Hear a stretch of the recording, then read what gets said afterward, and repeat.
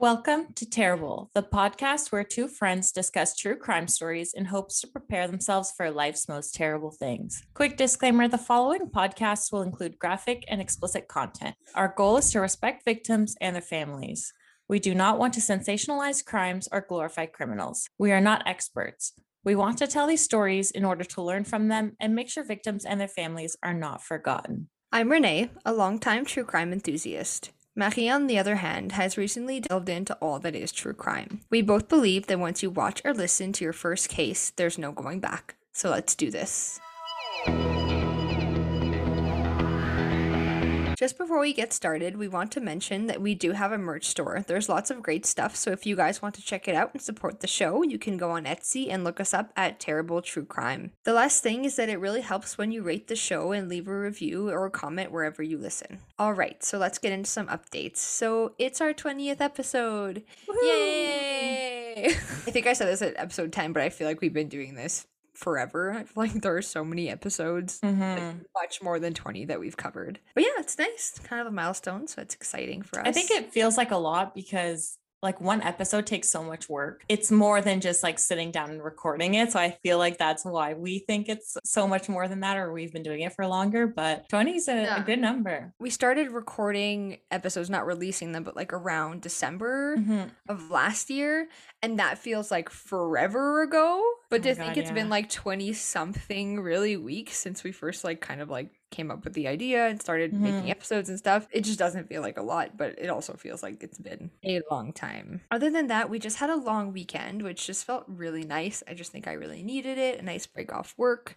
We had some friends come and visit us, and we went to this like really amazing Italian restaurant downtown Calgary. Yum. Oh, we had what's called like, I think arancini. I'm probably saying this wrong, but it's basically like deep fried risotto balls with like a marinara pesto sauce and just like, you know, like wood fire baked pizza. It was so good.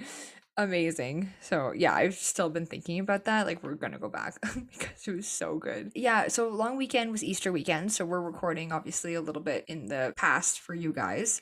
And I'm away from family, so we really didn't do too much other than see those friends. But the exciting thing I did this weekend was that we decided we needed more seating in our living room area. So we were looking for some type of accent chair, but didn't want to spend too much money. So we basically found this like perfect accent chair on a Facebook Marketplace. There was a woman who was downsizing, so we went, picked it up, put it in our living room. It's perfect. And now I have somewhere to sit in my living room when I do my cases and I do my research. Before I was like slouched over on the couch. It was like super uncomfortable, but I didn't really want to sit at the desk the whole time. And now I have like a perfect little spot. And you know how they say like armchair detectives? Like I just feel like it's my like little like sleuthing area. I just sit there and watch my crime shows and just like write the cases. Yeah, but it's true. Like it gives you better support than the couch. So you feel kind of more like you're working at the same time, being comfortable. That's awesome. Yeah. And it does take like hours. So like my back was for sure sore. That on top of everything else. The other thing is I listened to an episode of a different podcast. I think it was last week. And they covered like an unidentified remains case. So basically, you know, remains that were found in a town. And there's a bunch of theories as to who these could belong to or who this could be, but still like kind of nothing concrete. But they felt like an entire episode worth, so I was kind of interested in like looking up if there was any similar Canadian cases. Oh my god, there are so many people that have died that are unidentified, and it has haunted me. Like I want to like pull stuff together to make an episode, but the scary part is there's like 4 lines. It's like this person was found there, this is what they're wearing, this is what the reconstruction of their face would look like, and that's it. And like hundreds. So like none of these people have like their teeth found? Can't you do like dental records to identify someone? I think it depends. Like some of them are a lot older, and then some of them are like as recent as like 2013, and no one's like claimed this person. And you're like, how does someone just disappear and nobody notices? And then they find the body or whatever, and like in some cases they're able to like take a picture, and there are like on like the like some police forces from Quebec, I was looking at some of the RCMP ones, some Ontario ones, they have like the pictures of the faces of the remains that have been recovered because that's all they can go off of. They're like online on their websites. I was just like, I don't like that. And like a loophole of like scrolling and scrolling, and sometimes they find bones, so they have people reconstruct the face to like see what they would potentially look like. Wow. I can't stop thinking about it. So we're gonna have to figure some sort of way to cover some of these cases, but the thing is there's so little information, so maybe eventually they'll kind of be like mini episodes and we'll try to find like a couple in a similar area. But freaky, like, yeah, really that's freaky. scary. Nobody That's so knows. sad. It is super sad because you're thinking like somebody must be missing this person. Yeah. And why haven't they come forward? Maybe they have, but It if hasn't been they- connected, or yeah, if they can't identify the body, how would they know that that's their loved one? I guess, but I would just think the obvious things are ruled out. Like if I have a loved one missing that's like a, I don't know, like a 5'2" brunette female weighing between 100 to 130 pounds, and they find remains that match that. That's what I would think, right? So it can't be like just that easy. That's Weird, so man. sad. I It's don't like like these that. mysteries. Yeah. On that note. On that note, happy Easter. I haven't been up to much lately, but this weekend, like Renee said, it was a long weekend. So me and my boyfriend went to go visit his family. They don't live nearby, so it's like a 7-hour drive to get there. So it's quite the drive. We didn't stay there for too long, but we brought Zoe, my little teacup chihuahua, and it was her first time like that long in a car. She threw up all over me on the way there. Can't get mad at her. She's too cute. And like, she was probably so anxious. And then because we got her in December, she's never really been outside or in the snow or anything. So she finally can walk on a leash with her little harness that fits, an extra small harness. And she was like a typical little dog barking at everyone she saw on the leash. A great guard dog, but it was so cute. It's like before I had her, I would look at these little dogs barking. I'm like, oh my God, are you serious? Like, Tucker, what are you, like, you're not even doing anything to them. And now she's the little dog barking. And I'm like, you're so cute, trying to guard or like trying to play with them. I'm like, oh, how cute. Other than that, I talked about Real Housewives last week. I've really been into Real Housewives of New Jersey. To be honest, a good one. It's my last one. My last Real Housewives, and I'm almost done already. And I started it like 2 weeks ago. You're gonna be the depression is gonna hit. Yeah, like what am I supposed to watch after that? It's really good though. I like it's like every episode there's someone that just goes nuts. Throwing glasses, fighting, screaming, yelling, pushing in a pool, like anything and everything. It's amazing. Yeah, because it's New Jersey, right? So it's like heightened, I feel like. Oh even yeah. more. Oh yeah. And it's like their husbands are involved in filming too, so it's just hilarious. Oh. Yeah, it's really funny. There was like a whole like crime thing around like one of the husbands too at some point, wasn't there? Yeah, Teresa and Joe Giudice. It was mortgage fraud. So she went away for I think just under a year, and then he went away for like 3-ish years, but then he never got his American citizenship while he was living in the States because he's from Italy. And so once he was finished his prison sentence, he was deported back to Italy. Yeah. So they have four girls together and they have to travel to see their dad now. Oh my God. Yeah. Well, I mean, don't do crimes, but it sucks. Have you watched The Ultimatum? No, I haven't gotten to that yet. Yeah, I've only watched 2 episodes so far. Yeah. But it looks like it's going to be wild. Oh yeah, I feel like I'm going to sit down one night and like just watch the whole thing. Mm-hmm. I love those kinds of shows. Yeah, it's just so good. The creators of Love is Blind are like, how can we do Love is Blind but like trashier? Yeah. Oh my God. And you know Temptation Island, it's available on MTV now. What? Yeah, I've been There's also a new season. There's also a new season. I've been watching how many seasons are there? There's 3. There's a 4th season that's like playing right now, but I can't seem to like get it to play on the CTV app. Oh, that's how I've been getting it. Season. That show is wild. If you love reality TV and you just want to binge something so dumb but so amazing, Temptation Island is so good. Renee introduced me to that show and I will forever be grateful. But I've seen them like several times, like each season, because like whenever the girls would come, like they were watching another season. It's just so good. It's like the perfect too if you're having a girls' night and you just want to like play something in the background. Gold. Reality TV.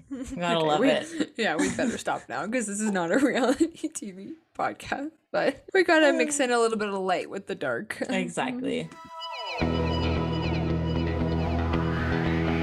The sources for this week's case are a Wikipedia article, an article from the Stories of the Unsolved, a Fifth Estate episode called What Happened to Jennifer Hillier-Penney, a CBC article by Colleen Connors, a Salt Wire article by Glenn Whiffen. There's also a Ontario government page and a CBC article by Lauren Pelly.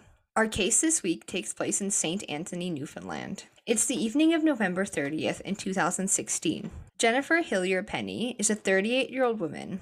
Her and her sister Yvonne are having dinner at their father's house.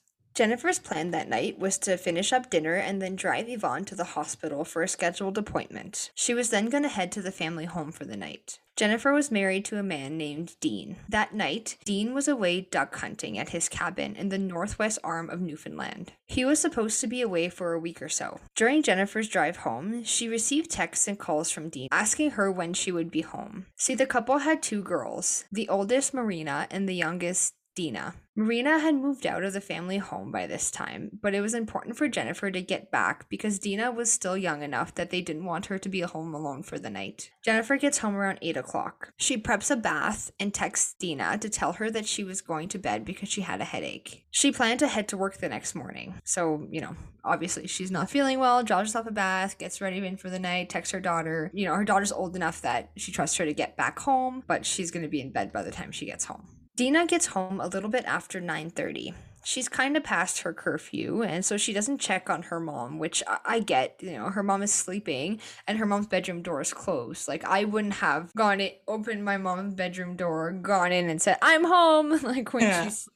So this makes a lot of sense to me, especially since she wasn't feeling well. Mm-hmm. Weirdly, she does see her father, though, even though he was supposed to be, like I said, gone duck hunting. He tells her he had to come back to get some of his decoy ducks that he had forgotten in the garage. So this is kind of normal for Dina. She's like, all right, whatever, Dad, and get your duck stuff and get your ducks and go. Yeah, exactly. She goes to bed, and that's it for the night. The next morning, around 7 a.m., Jennifer's phone alarm went off. It's kind of ringing and ringing. When you have like a family member in the house whose alarm just keeps going off and it's not yours, and you're just like so irritated because you probably don't have to be up that early, or, even if it's half an hour earlier than yours. Dina's like, okay, like what's going on? So she gets up and she goes into her mother's room and realizes that she's not in her bed. Dina looks around the room and she sees her mom's phone. Obviously, that's what was kind of setting off the alarm. She sees her purse, she sees her coat. Everything was still in her room. The bathtub was even still full. Like, it looked like she had never taken a bath, or maybe had taken one but didn't drain the water, which instantly is weird. The bathtub to me is the biggest kind of red flag in all of this. The phone, the purse is weird, but the bathtub, that makes you think back to the night before, being like, this was supposed to happen last night. No one would ever leave a bathtub full, like on purpose, even accidentally. Like, that's not something you you get out really and you drain it. Yeah, I take baths pretty much every day. And people that hate on people that take baths because they think it's not clean, I don't like you, because taking a bath is clean. I will take this fight to my grave. Anyway, I love taking a bath. It's my happy time at the end of the day, and before I even exit the bath, I'm pulling the drain because I'm sitting in the bath pulling the drain, and then I get out. Okay, not to mention, on top of all of this strange stuff, Jennifer's car is still in the driveway. So Dina calls her grandma, her father's mom, so Dean's mother, and her dad, and they both rush back to the house. Jennifer's brother, Glenn, also comes to the house. So this is Dina's uncle. Later that day, with no sign of Jennifer, they decide to report her missing to the RCMP. So let's stop here and let me tell you a bit more about Jennifer. Jennifer grew up in Saint Lunaire, Griquet, a small town in Newfoundland. She is one of 7 children. It's reported that she had a very nice childhood. She was described as family-oriented, compassionate, funny, kind. She was well liked by others around her. While she was attending high school, she met a boy by the name of Dean Penny.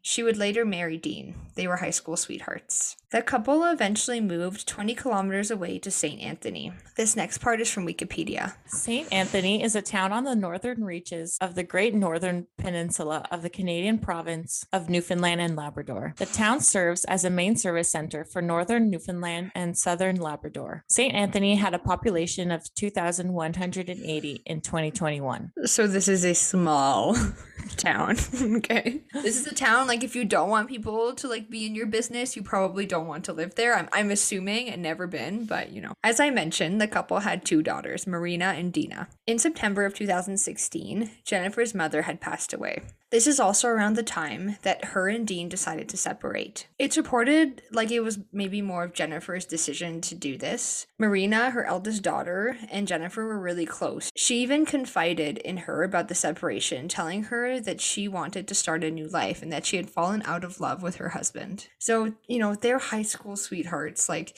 they've been together most of their lives. They're probably the only people they've been with. This is not that abnormal to me. Marina's at the age where she's totally moved out of the house. She has her own career.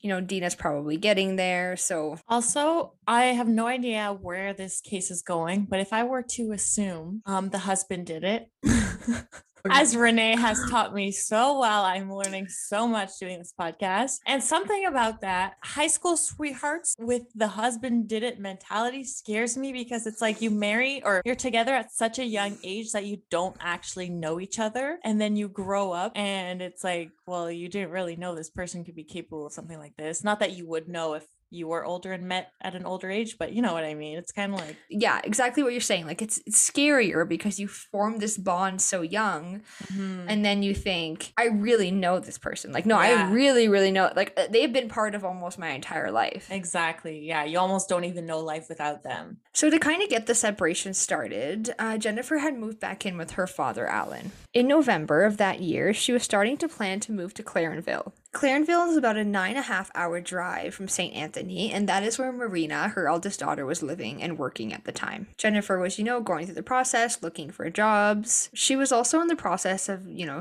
beginning to contact a lawyer. It's a separation. It seemed like Jennifer had really made her mind up. So that's kind of the natural next step to take. Dean was apparently not too happy with the separation. I don't think it was his choice. I think if he had to decide, that he would have stayed with Jennifer. But unfortunately, it's kind of a two-way street. And in relationships, one side can always change their mind, which is scary, but you have to be able to respect that decision when they do. There was also kind of a lot more going on in Dean's mind, and whether he was kind of making this up in his head, but it's reported that he was sure that Jennifer was having an affair. I guess sometimes, you know, you have to blame it on something. So you think, you know, she's leaving me for another guy. It's not because she's fallen out of love with me or because of this or because we're growing apart. It's for sure because of another guy. It makes it easier to kind of direct your anger, I guess. It would later come out that the man that Dean was so jealous about, the man that Jennifer was texting, was just a friend. She was asking him for some friendly advice. I think he had been through a separation before in the past. This is totally normal to me. And even if she was talking to another man, Jennifer, at this point, from what I could tell, has very clearly stated that she wants to be separated. So, I mean, that was up to her. But going through something like a separation and a divorce, especially when you've been with the same person for so long, finding kind of solidarity with other people that have been through it is probably like crucial to just like being able to get over it, you know, and get through it and just kind of survive until you're at the other end and you like can see the light. Yeah, because no matter if you're the one deciding you want to separate, like it still obviously is a huge part of your life. You have kids, you know. Yeah, still it's hard. still hard. Yeah. Yeah, exactly. Yeah, it's still really hard. It's reported that Dean was actually following or watching Jennifer. This is obviously extremely stressful for Jennifer. Like, this didn't seem like it was a behavior that Dean was necessarily exhibiting while they were happily married, or I don't know about happily, but together. Like, it didn't seem like this is something he would have done before. And she kind of began to worry about her safety. Jennifer, like we all do, relied on her friends, and she confided in them. It even got to the point where they came up with a safety plan. For those of you who don't know what a safety plan is, the following definition comes from the hotline.org. A safety plan is a set of actions that can help lower your risk of being hurt by your partner. It includes information specific to you and your life that will increase your safety at school, home, and other places that you go on a daily basis. It's sort of like a little contract that you can write with yourself or a family member or a friend or even like a social worker or a caseworker, anyone that you trust to know that, you know, if you felt that harm at home, what would you do? What would you grab? Do you have a go bag? Like things like that for women, usually women and children that, you know, are living some type of violent situation. Part of this safety plan was for Jennifer to text her friends throughout the day. During the week of Jennifer's disappearance, As I mentioned, Dean was away duck hunting, and the couple did not want to leave Dina to be home alone. So even though Jennifer wasn't currently living at the family home, they agreed that she would stay there for at least a week. Obviously, from what I told you guys, I'm sure she was kind of reluctant or nervous or even a little bit anxious about doing this. Her routine was supposed to remain the same. She was going to go to work each day at the local hospital before driving to her father's house for dinner and then returning to the family home. Okay, so that's a bit about Jennifer's life, her background story, and where we are now. So now we're going to go back to the morning of December 1st, the day Jennifer's family noticed she was missing. When the RCMP arrived at the house, it's reported that they don't necessarily initially suspect foul play. It was speculated that she could have just kind of up and left town on her own. This is something we hear a lot in, initial missing persons cases. Maybe they just decided to leave. But her friends and family felt strongly that she would not have done this. Jennifer was not the type of person to run away or to make an impulsive decision, like just running away without telling anyone. She was already taking steps to get out of St. Anthony and kind of move on with her life. So what would really be the purpose of this? And in the middle of the night, she got home at 8 p.m. So what are we thinking? She gets home at 8 p.m., packs a bag and goes? And she wanted to make sure that her daughter wasn't home alone at night, so why would she leave? So her entire family and friends got together and they began to put missing posters up of Jennifer all over St. Anthony. This is what the missing poster said. Mother of two missing from St. Anthony has been deemed suspicious. If you have seen or heard anything, that small significant piece of information may be the tip we need to identify what happened the night of November 30th, 2016, and lead us to the whereabouts of Jennifer Hillier-Penney. The RCMP did get involved by conducting searches on land and in the sea. They got help from the Canadian Rangers and rescue team from Roddickton, Newfoundland, and a lot of volunteers also pitched in. On December 2nd and 3rd, investigators searched the town by using sniffer dogs. The dog didn't pick up Jennifer's scent beyond the house. They also searched the harbor and nearby bodies of water, which included the use of a dive team. They didn't recover any evidence. Local residents were asked to check their properties for anything that was weird or out of the ordinary. And on the 5th day of the search, a helicopter got involved, but they didn't find anything. So the canine dogs, like the sniffer dogs, are super interesting. I feel like whenever they're not able to follow a scent, it's because someone gets into a vehicle. So if they were around her house and could obviously smell her there, but then couldn't find a path anywhere, it just, leads me to believe that she left the home in some kind of vehicle. On December 7th, 7 days after Jennifer had disappeared, the RCMP changed their mind a little bit. They changed the status of the investigation to suspicious. Once they did this, Dean's home was locked down and a forensic team was brought in to look for any clues. They did their thing and they found no signs of a struggle or any suspicious activity. But remember, it had been 7 days since Jennifer's been missing. Probably many family members have been in the home at this time. RCMP officers, friends, maybe volunteers.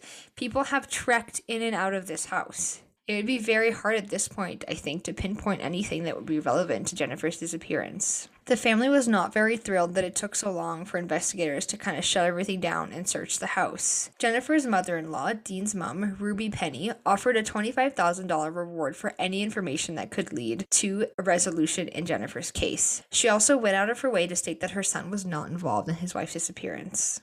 She shared her hopes that Jennifer had just run away. Obviously, I'm sure they don't think she has, but they're all hoping that she has. Right. That just means that she can just decide to come back whenever she wants. So really, in this case, that's the best case scenario. There was also a bingo fundraiser, which raised $22,500 for Jennifer's case.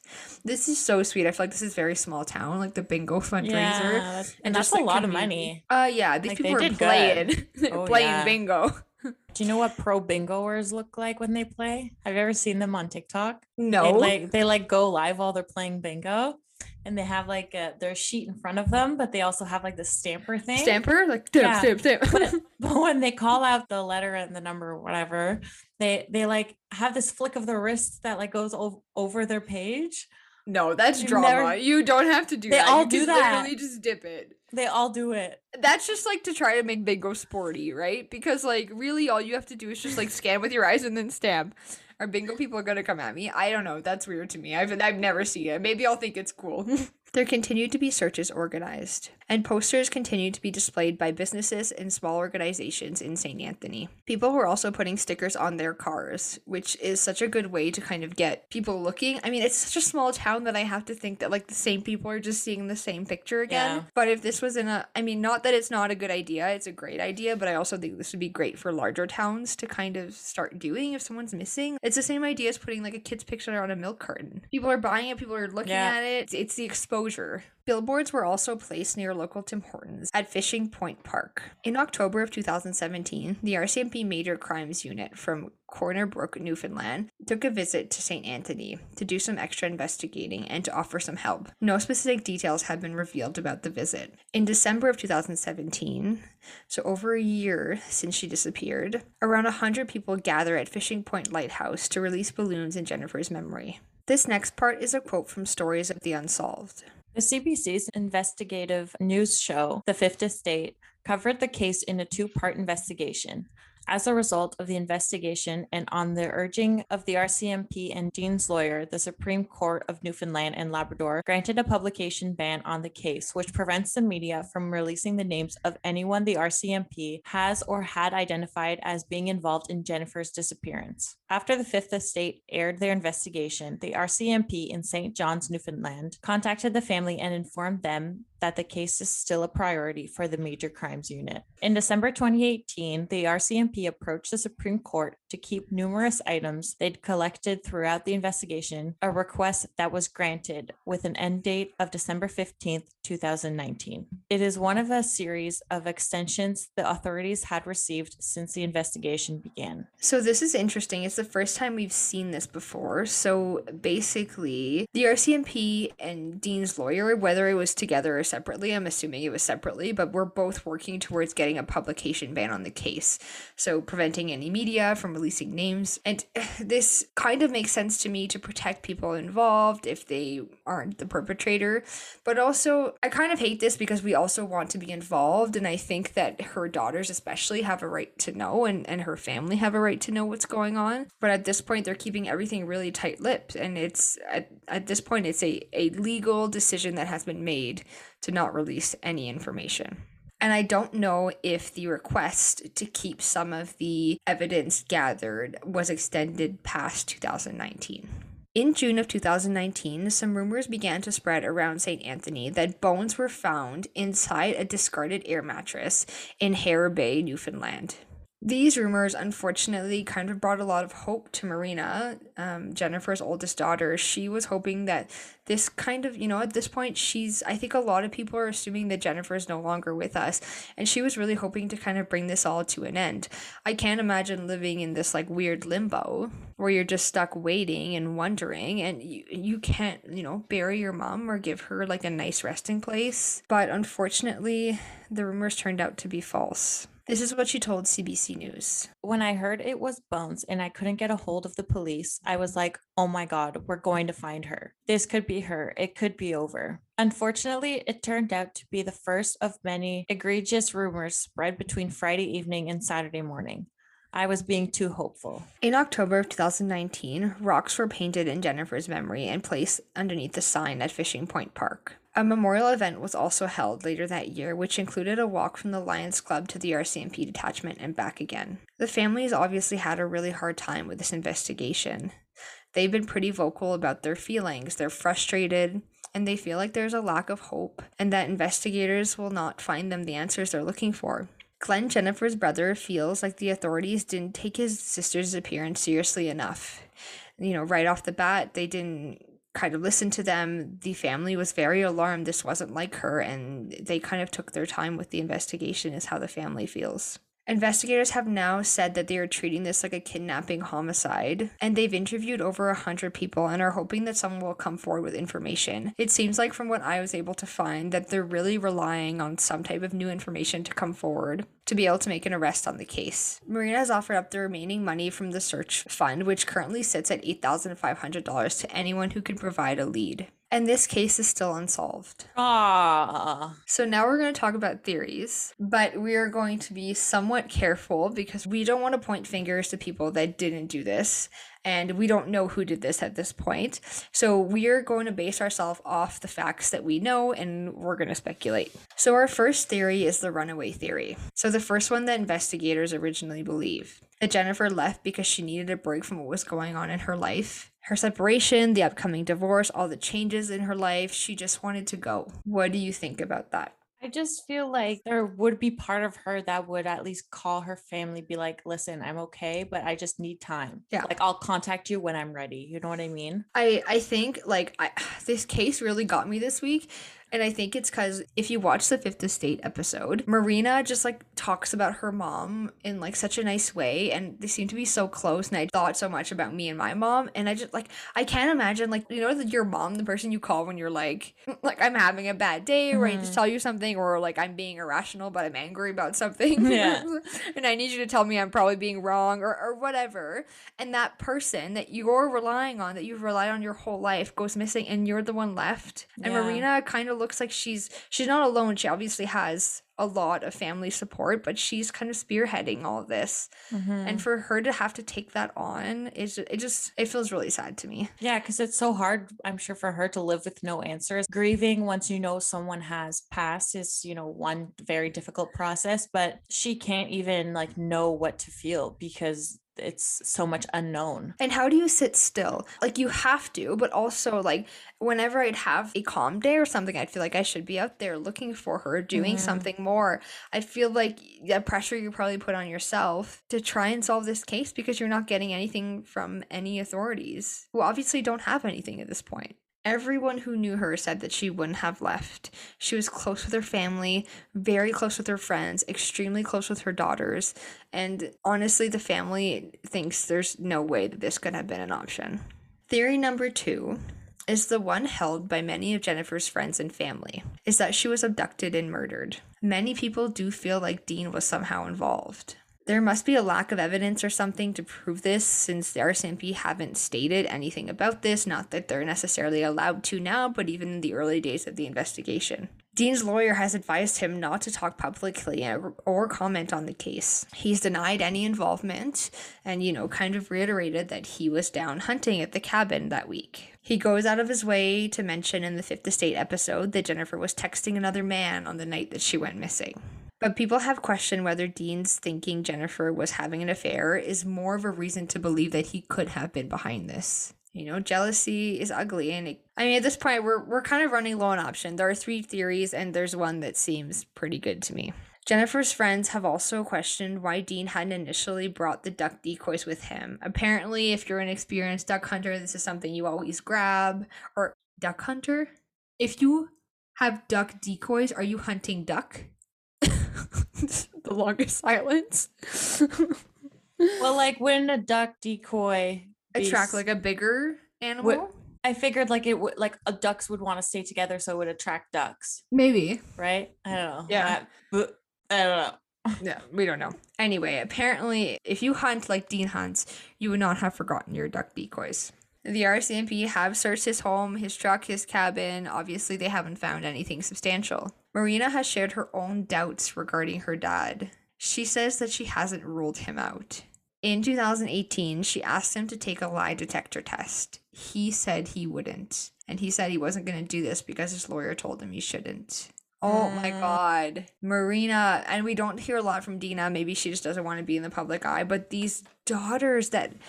It's hard. I can't... Could you imagine suspecting your own father? Well, see, that's the thing, right? Like you lose 2 parents at once. Yes, 100%. So that's like devastating. And the fact that he won't do anything to rule himself out. And I get that, I always feel like you should consult a lawyer before doing anything and take their advice, especially on like, criminal legal matters. But at the same time, like, this is your family. These are your daughters. I doubt that they have a strong relationship now. Mm-hmm. I mean, how can you if you have that little inkling that, maybe something's not right here? Yeah. Dean was home that night. He did go back home the night that Jennifer went missing. Dina saw him. See, that's the thing. There's like too many coincidences. Many have said that they feel that the reward that was put up by Dean's mom was kind of a way to deflect attention off of Dean.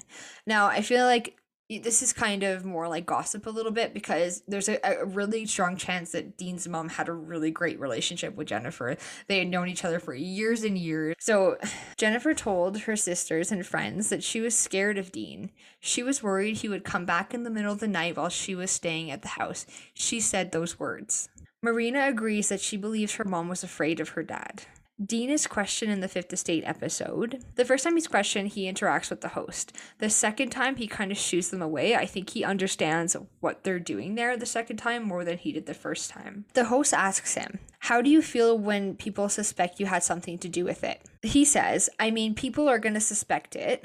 But I mean, I'm not going to feel bad over it because I didn't do anything. So, really, the only bad thing I feel is about the girls, And then he kind of says, because I mean, the three of my girls was everything to me. And then he pauses for a second. He goes, and still are. Mm-hmm. This is weird to me because if you're okay, it's hard. It's hard because she's been missing for a long time. Do you start referring to her in the past tense if she's just missing? I don't think so. Well, I don't think, but I've never been in that position. But I feel like we've caught this kind of weird slip before. Also, maybe in a sense where like now that if his daughters aren't talking to him anymore, also it's Maybe. like, they were everything to me. Now we have no relationship. That's why it's in the past tense. Definitely in interrogations, when that's where it starts, is when they talk about someone who's missing in a past tense like that, as if they're not alive anymore. And the fact that he pauses and goes still are, I feel like you can see him go like, oh shit. Like I shouldn't have said that. But I don't know, man. We're not saying you did it, but we're not saying you didn't do it. He's then asked, how could someone just disappear from your house? And he kind of says, I don't know. It's really strange, but I was duck hunting at my cabin. I'm like, no, you weren't, sir. You were home that night. You were picking up your duck decoys for your duck hunting.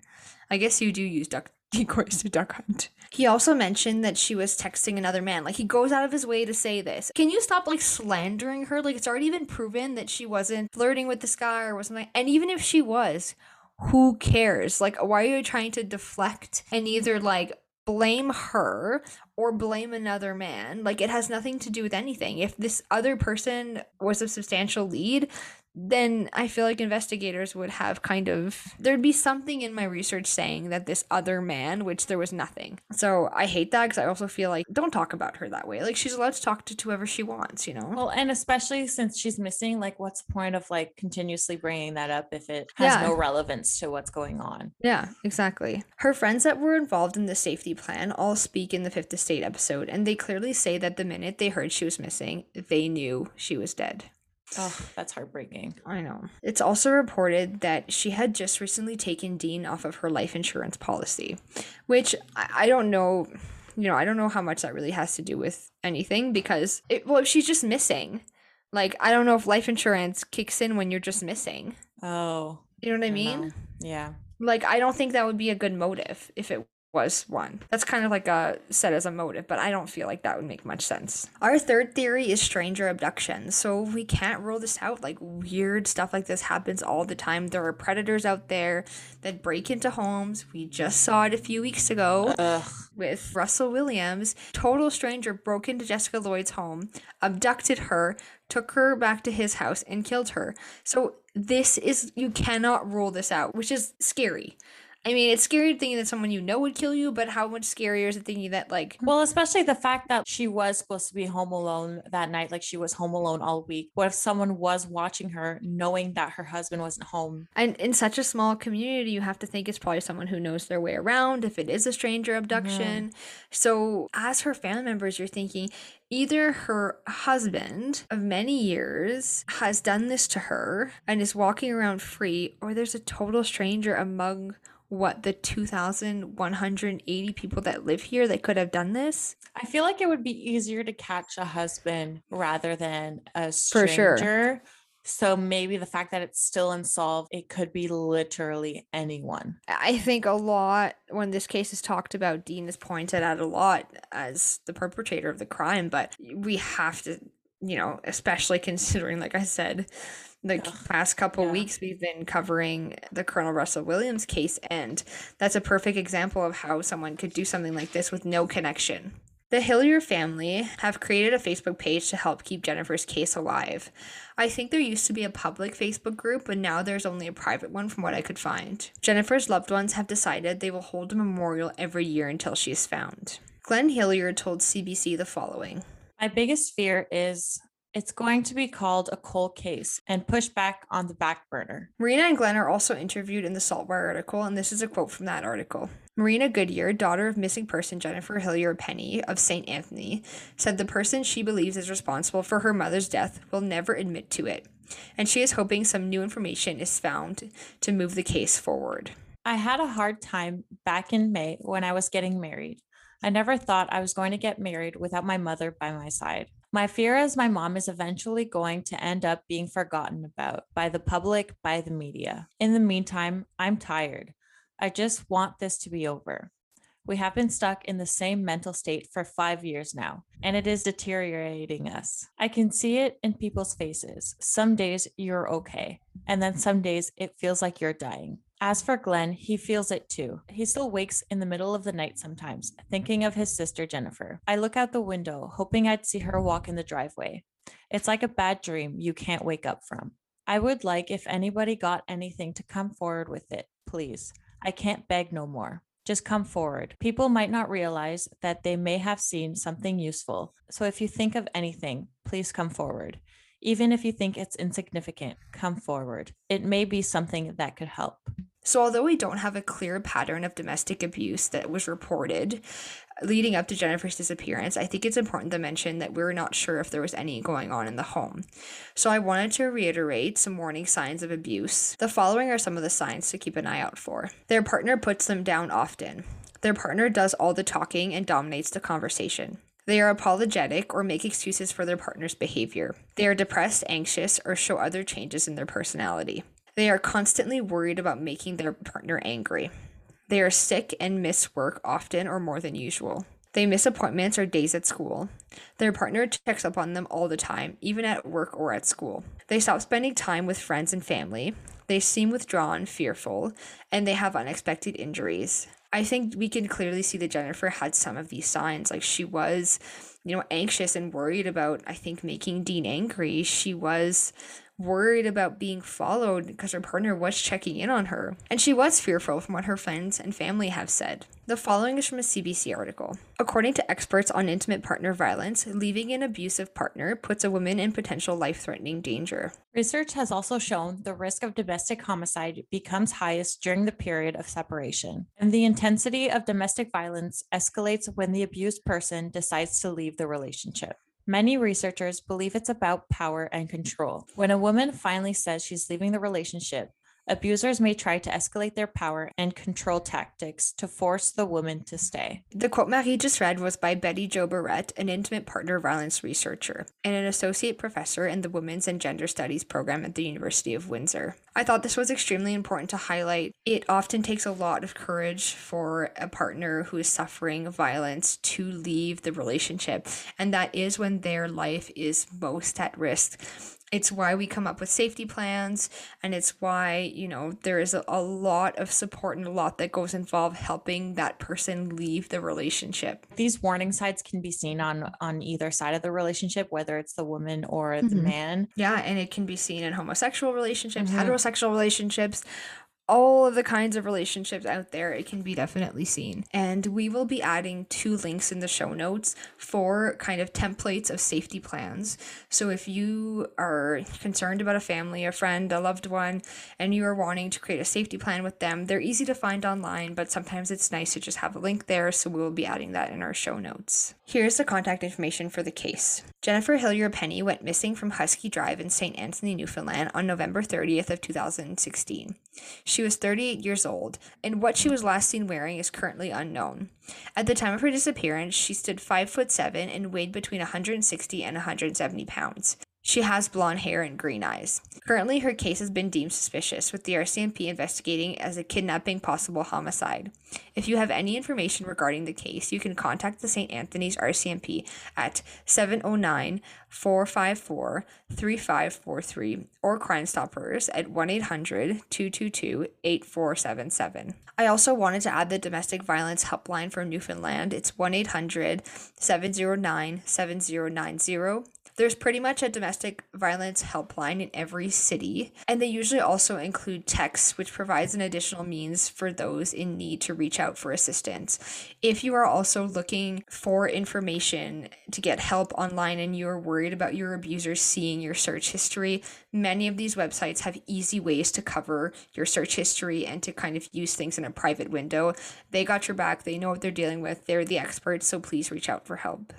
This week, we will be donating to the Newfoundland and Labrador Women's Centers, Transition Houses, and Regional Coordinating Councils Against Violence. This is from their website. The St. John's Status of Women Council/Women's Center is a feminist organization that since 1972 is continually working to achieve equality and justice through political activism, community collaboration, and the creation of a safe and inclusive space for all women and non-binary people in the St. John's area. If you would like to contribute to the Newfoundland and Labrador Women's Centers, Transition Houses, and Regional Coordinating Councils Against Violence, the link to donate will be in our description and Instagram/TikTok bio. Pictures for this case will be posted on our Instagram, so please follow us at Terrible True Crime. And if you enjoyed the show, please subscribe and leave us a review below. If you have any case suggestions, please send us a message on our socials or email us at terribletruecrime@gmail.com. Thank you for joining us. And see you next time.